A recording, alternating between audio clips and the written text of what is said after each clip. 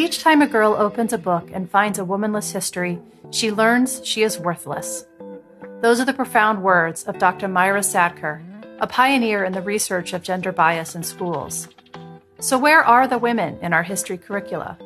Researchers in South Africa, who analyze studies on women in history textbooks from, amongst others, Taiwan, the United States, the United Kingdom, Russia, and South Africa, concluded women are underrepresented and marginalized in history textbooks. Just how underrepresented and marginalized? Well, in the United States alone, a study by the National Women's History Museum found that out of the 737 historical figures taught in K-12 classrooms, just 178 were women. That's less than 24%. Of those women, most were mentioned within only one of the 50 states, and typically as sidebars. The numbers are even more dismal when looking at the breakdown of women by race. 63% were white women, 25% Black, 8% Hispanic, 4% Indigenous, and less than 1% were Asian or Pacific Islander women. Hello, and thanks for tuning in to Pep Talks, podcasts on educational possibilities, produced by the National Coalition of Girls' Schools. I'm your host, Olivia Hawes. The inclusion of women in history curricula is critical because, as we always say at NCGS, girls need to see it to be it. To quote United Nations Ombudsman Shireen Dotson, "If we want our girls to benefit from the courage and wisdom of the women before them, we have to share the stories." It's as important for boys to also see accomplished women in history in order to be aware women were an integral force in shaping our world. Education about the accomplishments and contributions made by women enable both girls and boys to see that gender is not a factor in deciding what you can and can't pursue in life. Joining me today are Lori Ann Turgeson, Director of Education for the National Women's History Museum, and Charlotte Mangan, Curator, Executive Producer, and Director of Unladylike 2020, a documentary series profiling unsung women, which premiered on PBS's flagship biography program, American Masters, and to date has been seen by nearly 5 million viewers.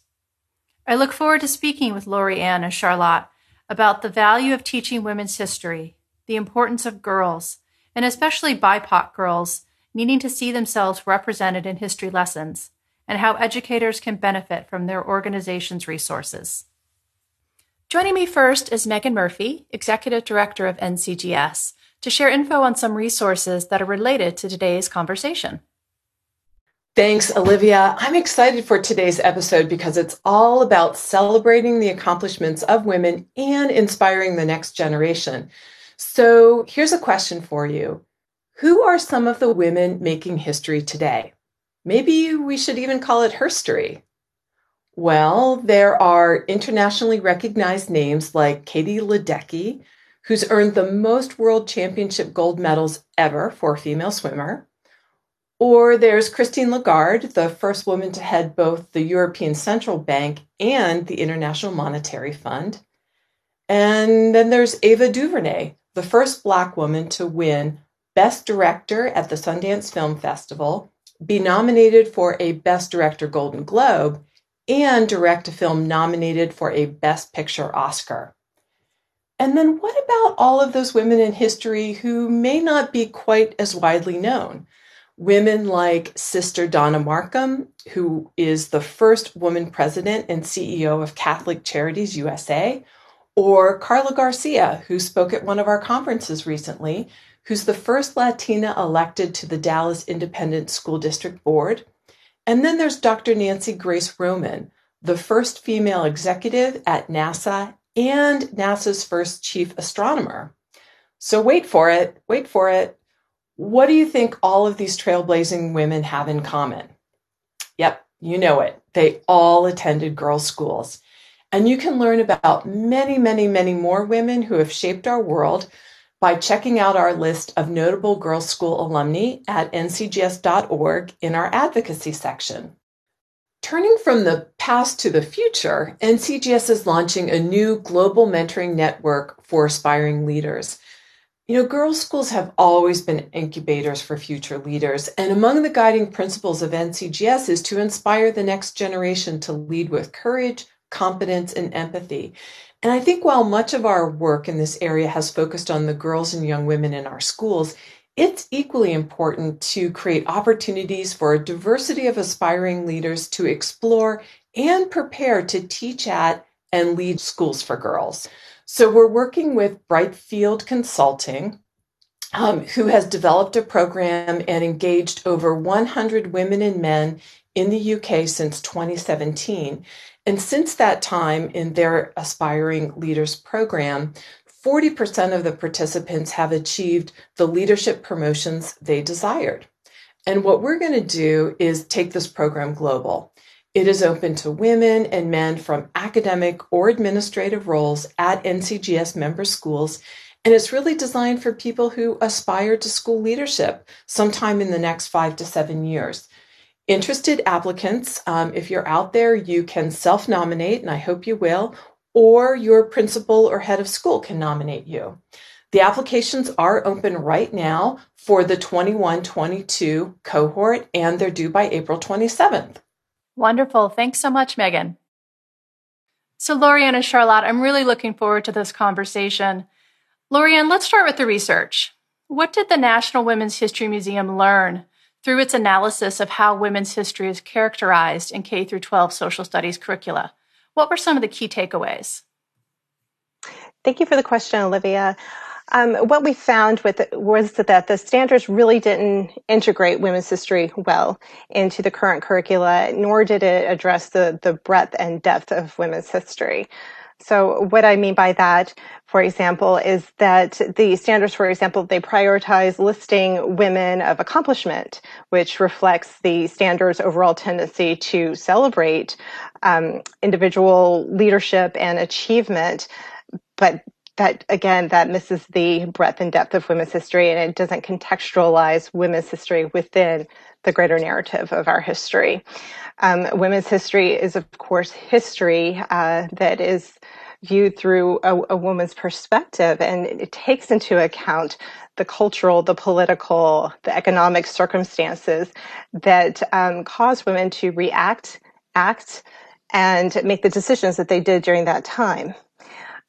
These are largely unaddressed if you're just saying so-and-so was a great leader or those sort of references. And even when it is listing individual women, it prioritized white women over other races, for example. And so again, we're leaving out a large chunk of the population and the narrative when we start leaving out other voices and groups. We feel that based on what we learned from the study, that it really focused in on a number of small topics rather than, again, addressing that breadth of women's history and really integrating it into the national narrative. So, one antidote I tend to tell people is that when I work for the National Women's History Museum, the reaction I tend to get is, oh, that's like the suffrage movement, that's bra burning, and that's abortion rights. And that's how women's history has kind of been boiled down in our current dialogue. And it doesn't go anywhere near addressing, again, the context behind those social movements. And it's not all about social movements. And also there's, the current trends and ideals in girls' education, for example, really aren't reflected by these standards. So we know right now that we're encouraging girls to study STEM, science, technology, engineering, math in higher degrees and levels, but they're not seeing those examples in the history that they're studying. One example that I always think about is Rosalind Franklin, who, she's really responsible for discovering that helic form of DNA, but she never got the credit for it. All the credit went to her male colleagues. So a lot of women's achievements and what they contributed to history during their time is either unacknowledged or is trivialized or is completely characterized as something else. And that's problematic. So what is Lorianne, the potential impact on girls and boys of not seeing equal representation in our history books. At NCGS, we've been doing a lot of work on the intersectionality of gender and race. What's the impact on BIPOC girls in particular who see even less representation of themselves? So, this question makes me think of a young staff member I had. I was working at a children's museum, and this young staff member, mid-20s, of Indian heritage, we sent her to a conference, and she happened to see a woman, an Indian woman, winning an award for her work in the field. And she said she was taken aback. And she actually went up to this woman afterwards and said, "I can be you. You do the things I do and I can be you." And she's in her mid-20s. So that's what we're missing when girls don't see themselves and don't see women who look like them, taking their place in history, making an impact, achieving things, but also just woven into the very fabric and context of our history. It makes them feel like they are other, which is not the case.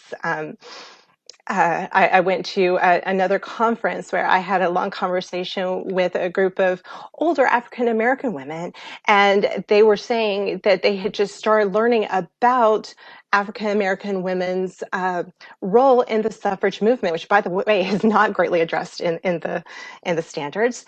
And they said, "We were there all the time. We were there all along." That's the point. Yes, you were. And it gave them a feeling of unity. They felt like, one woman says she felt like more of a citizen than she had ever felt before when she made this realization.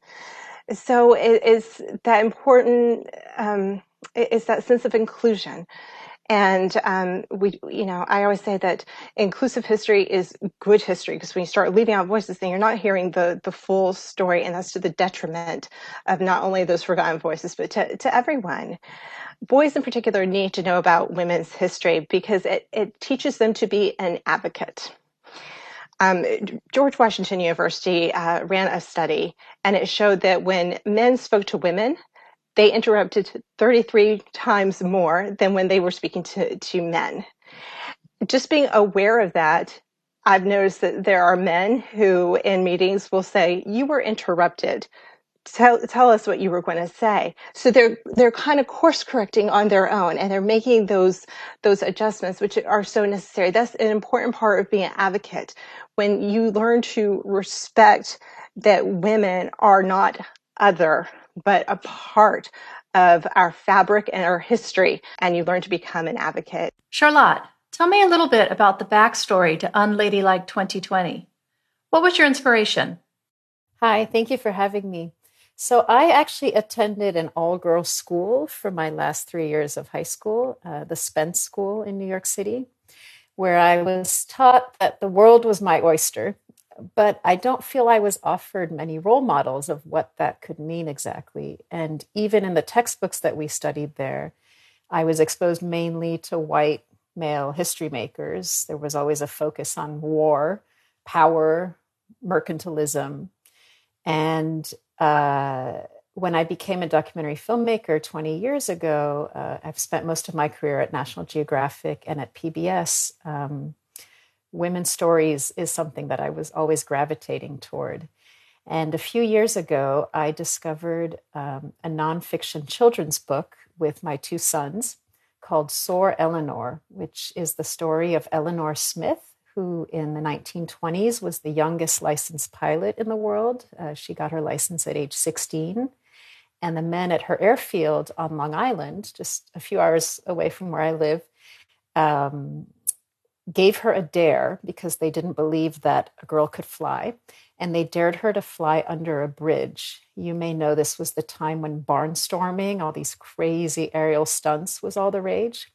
So Eleanor Smith flew under all 4 bridges of the East River in New York City and went on to become this extraordinary test pilot, broke a number of endurance records. Late in her career, actually worked with NASA on shuttle landing simulators. And I was just blown away by this story, in awe of her accomplishments, but also really frustrated. Why have I never heard of Eleanor Smith?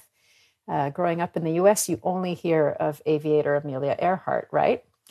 So I started to research her, and that led me to other women in aviation, and that led me to women in other professional fields, and it just grew and grew, this treasure trove. I must have researched over 200 women, focused specifically on the turn of the 20th century, because I realized in the course of my research that the 100th anniversary of women's suffrage in the US was coming up in 2020.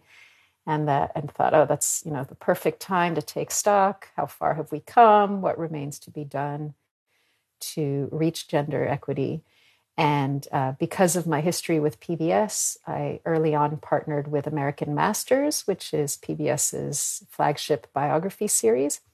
And we ended up creating 26 short documentaries. They're 10 to 12 minutes each, as well as a 1-hour television special focused on 5 of the women who were activists and politicians, and developed educational curriculum and lesson plans for each of the 26 stories, and have been doing events with PBS stations and community partners all over the country for the past year. And it's just been this amazing experience getting to tell these stories. Well, thank you, because I was not aware of Eleanor Smith myself. So now I'm excited to go learn and read more about her. She sounds incredible. So tell me a little bit more about what you discovered, as you started the research for your documentary, as you started researching these different women. Well, the first thing that struck me was the context in which they lived. I don't think I had realized that just a little over a century ago, women in America didn't have the right to vote, had only recently won the right to own property or get a divorce or have custody of their children, faced highly limited career and educational choices, often were expected to do all of the childcare. Some states had laws on the books that when you married, you had to quit your job. You were supposed to be home taking care of your husband and your children. And in some parts of the country, you could even be arrested for wearing pants in public. We found archival newspaper articles from the 1890s of a woman wearing masculine attire while bicycling around New York City, which I do every day. So it was just like, oh my God, what were they up against? But despite those conditions, uncovering these women who overcame just so much sexism and racism to accomplish what they did was really mind-blowing to me. And what was difficult was the selection process. How did, I want to make films about all 200 of them eventually, but we only had the funding and the distribution partnership to make 26. That's because American Masters wanted to roll out one film a week for the 26 weeks between the start of Women's History Month in March and August 26th, which was the centennial of the date that the 19th Amendment was written into the Constitution in the U.S. in 2020.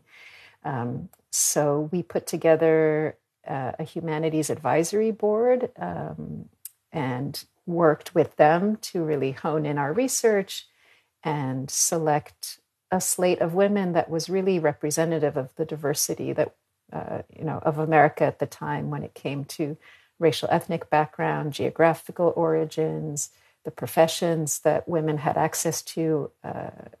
Some of the women that we featured were actually the first in their professional fields, and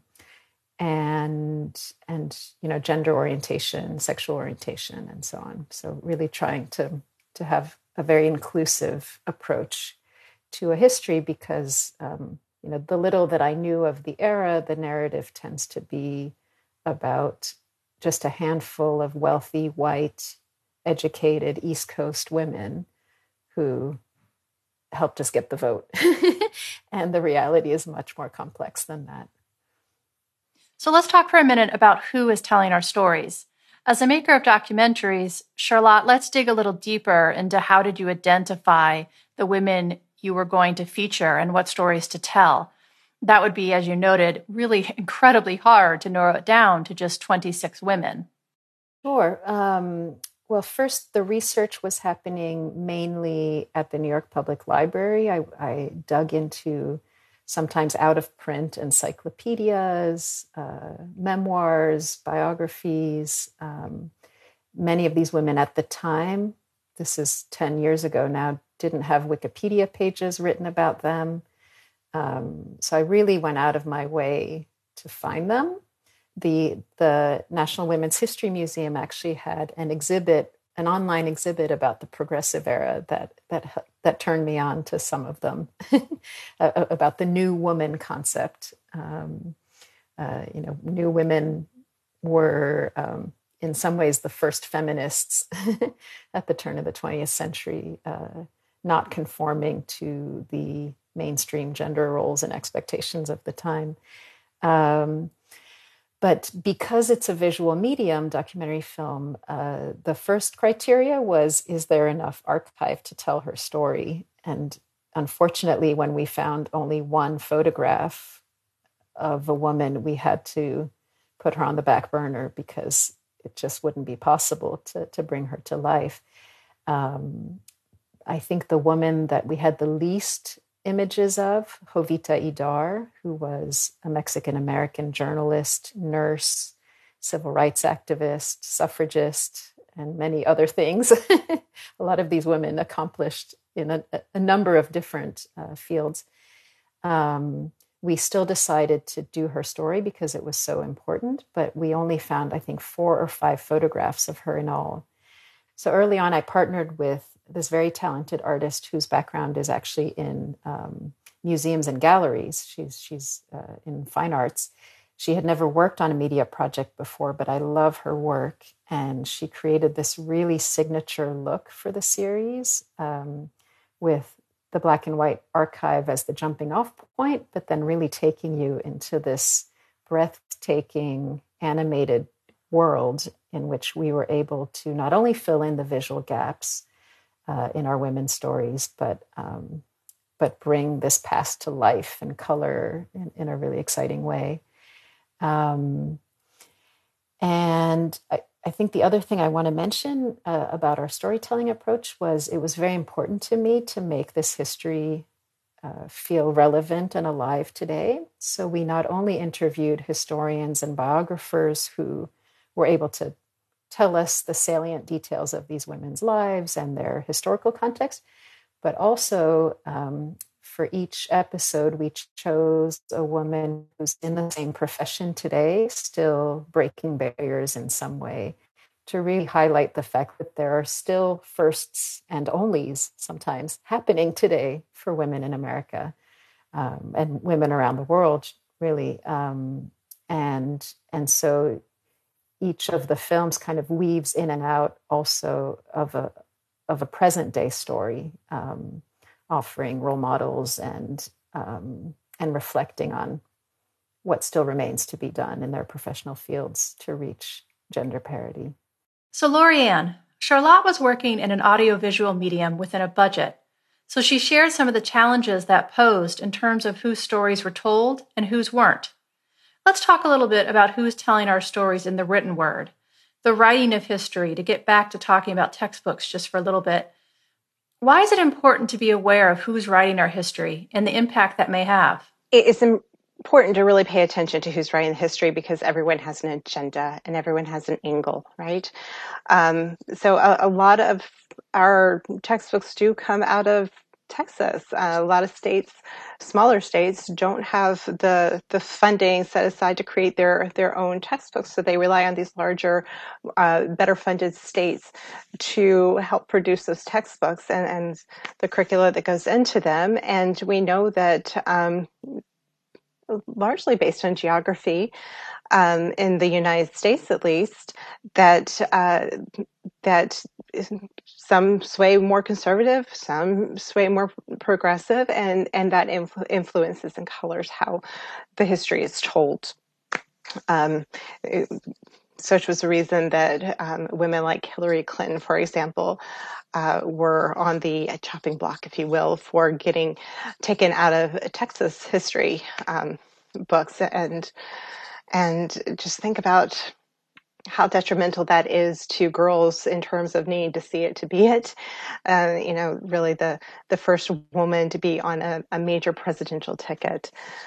So so it's important just to be aware of those agendas and what angle that they're coming from. And it's important to be aware that there are women writing textbooks and something to keep an eye out for. There are minority voices and some of those muted voices that are now writing their own textbooks and being aware that those resources are there to help supplement the works we already have. So in my last episode of Pep Talks, I spoke with educators about the value of STEM education, in part as it relates to future potential careers in growing industries. What is the value of teaching history and telling our stories? How is it important in shaping young people? Lorianne, I'd love to hear from you first. I like to I refer to Shireen Dodson, and she once said, if we want our girls to benefit from the courage and wisdom of the women who came before them, we have to share their stories. And I find this quote so vital to what we do at the National Women's History Museum and to what educators need to be doing in the classroom, that I have it posted on my wall in my office. But I think that really kind of gets to the heart of it. What is the reason that we as human beings are inherent storytellers? It's a way of passing down our shared culture, our shared narrative, and all the courage and lessons and benefits that come with knowing what came before us. Is a part of feeling included and knowing that you are a part of a community and that you are relevant and valued and that there are others like you. And, again, going back to that staff member I had who, when she finally saw someone like her achieving something, it's important to have those role models so you know that you can strive to accomplish just as much and be a part of the goings on and the greater impact that we're having as a human family.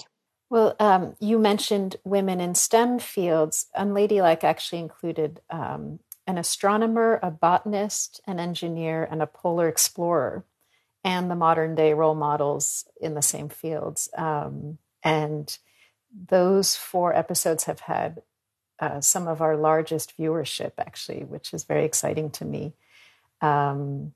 Most of them were white women because they had more access to the education and resources that would have been needed to enter into the sciences. But I'm looking forward, assuming we're able to do a season 2, to feature other women in STEM. Just to piggyback off what Lorianne said, we really stand on the shoulders of these women from the past. They're the ones who opened the doors for us. And in looking back at their lives, well, for me personally, at least, it gives me such hope in shaping a better future. If they could do that, then there's nothing stopping me from doing more. If she could climb a mountain in petticoats, I have no excuses. But I was particularly inspired, since I am a filmmaker, by the story of Lois Weber, who I wish I had known about as I was starting my career. She was actually the first woman member of what is now known as the DGA, the Directors Guild of America. She started her own production studio in Hollywood in the 19-teens and was one of the leading filmmakers of the silent film era. And you often hear of D.W. Griffith. Why don't we hear about Lois Weber? And she was also a mentor to many women. And at the time, more than half of the screenwriters in Hollywood were women. And until the film studios became really masculinized and Hollywood became, such a big budget industry that women were pushed out. So I just think, if I had known about Lois Weber, it might have inspired me to envision an even more ambitious future for myself. Yeah, I can't imagine doing anything in petticoats, let alone hiking to the top of a mountain. So that's a really wonderful visual.